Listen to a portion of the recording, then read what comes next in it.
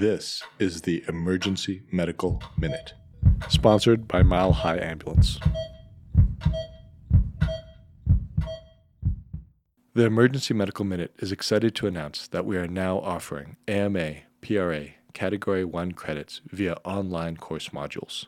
To access these and for more information, visit our website at www.emergencymedicalminute.com/CME-courses, or simply click on the link in our show notes and create an account. Okay, so we're going to work together on this one, and I was going to tell you a little bit about the medical side, and then with your family experience, if you can chime in and give us kind of what it feels like to be on the patient side, that would be fantastic. So we're going to talk today about hereditary angioedema. And so just to define this, hereditary angioedema is when you have these recurrent episodes of angioedema. There's three places. It could be in the airway, it can be in the skin, it can be in the GI tract. And we're pretty used to angioedema in terms of allergic type reactions, but that often happens with other things like itchiness or hives. And the key with hereditary angioedema is there's absolutely no itchiness or hives.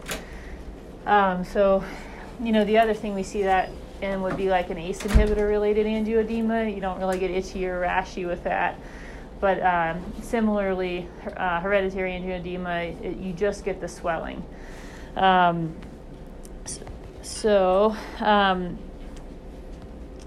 angioedema is mostly a genetic disorder. It's autosomal dominant, so most people are going to have a family history. However, up to a quarter of people may have a new mutation and may have no family history in the past. Generally, these things will resolve on their own in 3 to 5 days, but obviously if it's your airway that's swollen, that's way too long. The mechanism can be fairly complex, and it's too early for that. So I'll just say one thing about that is that because it isn't mediated by histamine, so a lot of like anaphylaxis and other allergic reactions, we use antihistamines, we use steroids, we use epi, and that doesn't work at all because this whole process is mediated by bradykinin. So totally different process. We can't use our normal medications for that. Let's see, most people get their first episode childhood or adolescence, but it does generally decrease after you hit puberty. Sometimes you get a prodrome, like you feel like you got the flu or body aches. You may get some GI symptoms. And actually, some people get a rash before they have their attacks.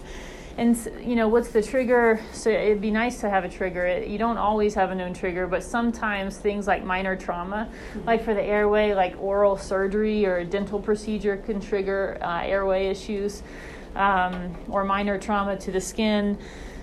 Honestly, the skin episodes are most often face, trunk, or the genitalia, so sometimes intercourse can be a trigger for the skin eruptions.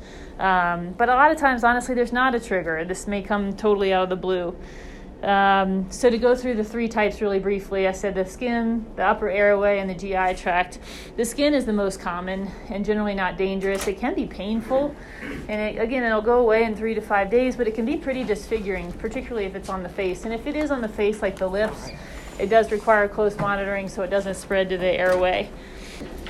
The GI attacks, severe pain, nausea, vomiting, diarrhea. Labs aren't that helpful, honestly, but a CAT scan, if someone doesn't have a diagnosis and we don't know what's going on, a CAT scan might show edema of your bowel loops. So if you can picture, same thing that happens to the skin happens to the bowel lining. And then obviously the scariest one is airway, and that's the least common of all three types. But just over half of people that have this condition are going to have an airway problem once in their life. Most people who have it once are not going to have recurrence, thank goodness. So obviously that's the scariest one for us because oftentimes this does require intubation in a person with a difficult airway. And that often progresses over hours, although there are case reports in as little as of progression into respiratory failure in as little as like 20 minutes. Most often, though, many, many hours leading up to this. And the nice thing about these patients is that they generally recognize, they're educated, they know what their history is, and they will present earlier than someone with like an ACE inhibitor angioedema, never had this. They're going to sit at home for 12 hours until it gets really bad. So on average, these patients are going to present a little earlier, and sometimes may have even started treatment at home. Earlier treatment is associated with better outcomes. And so I mentioned that our standard meds for angioedema don't work at all. So steroids, epi, Benadryl. If you don't know your diagnosis, you certainly can't be faulted for trying those things, because I mentioned that some people don't have a history of this in their family and it may not be clear. But if you know that this is their problem, the most effective medication, and we do stock it, is called Berinert. And so Berinert is a C1 inhibitor. So it essentially will decrease the angioedema, and you should see results, at least some relief, within 30 minutes of administration. Most people only need one dose. It's an IV medication. Importantly for you guys who are giving it, you're not supposed to shake it. So you do have to reconstitute it and thaw it. Honestly, if it's an airway emergency, we don't thaw it, we just give it. But ideally, you have time to reconstitute, thaw it, don't shake it, give it, I think it's 10 minutes. It's a slow infusion IV.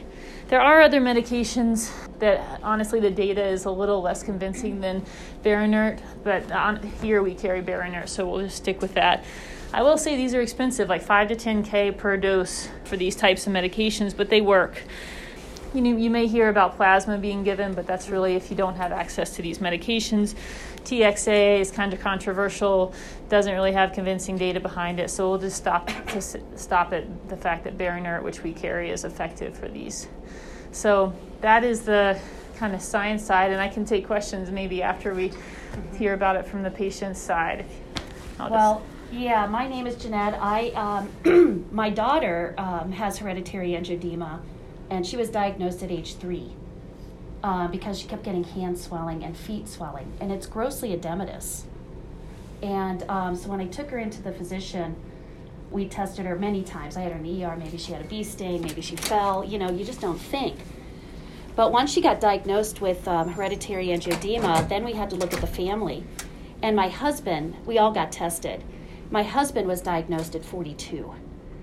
And how he got diagnosed is his mom said, well, gosh, when Jeff was a little boy, he kept stepping on bees. Every summer, his foot kept swelling. Well, the diagnosis really didn't actually happen until 1963. That was the year my husband was born.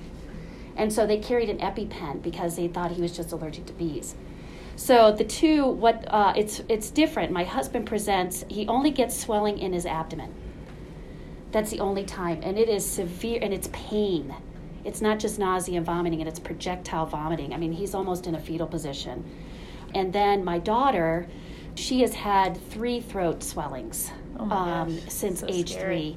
And facial, she's had 3 facial external. Wow. But mostly she gets hands and feet. Every month she'll have an episode. The latest research that we know, being a part of the Hereditary Angioedema Association, is females get more episodes than males because of hormones. That will set it off. Head colds, viruses will set it off. Any kind of infection and trauma. And pregnancy is And pregnancy. Yeah. So we'll have to worry. She is 21 years of age. She just had her latest episode 2 weeks ago, facial. She woke up with a facial. We don't know what the trigger was, but she will go into the ER, and she does have Berinert with her too. We carry it at home. Her own. Yeah, Okay. so each one, my husband and my daughter have to take 4 doses each based on weight. So we carry that with the prescription, so she can walk into the ER and say, this is what I have, and have the Berinert with her. Pharmacy can check it. It's in the original package, because a lot of hospitals don't carry it. I believe that. So I'm really, really blessed and have a lot of gratitude that Medical Center of Aurora carries the Berinert. So once she gets the Berinert, a couple hours after a large facial swelling, she's going home and going back to school, and pretty proud of her. So we're really, really excited about the medication. There is Farazole. It's a sub-Q that is being tested now, that maybe you could give a sub-Q shot, only in emergencies only. But Berinert works so well, why would we change right now? But that's what we know. And she can tell me, when she was a little girl, she would say, Mom, my hand feels heavy. And it would be a swelling the next day. So sometimes she really can get a feeling ahead of time, but usually the face or throat she doesn't. And again, it's a slow swelling, so we do have time that we can get on top of it. Yeah, really scary. So thank you. Can't imagine. You for letting me share. Yeah, does anybody have questions before we move on with the huddle? All right. It's definitely something we're going to see. It's not the most common cause of angioedema, but certainly in a normal career, you're going to see several. So appreciate your attention and time. And the Emergency Medical Minute would like to thank our sponsor, Swedish Medical Center, for helping fund our nonprofit organization and make this podcast possible. Donations are essential to our organization to cover operational costs and fund the creation of our online courses offering AMA, PRA, Category 1 credits. So if you enjoy our show, and if you're able to make a one-time or recurring donation towards our organization, any amount is helpful. Please click the link in our show notes to make a donation. Thank you for listening.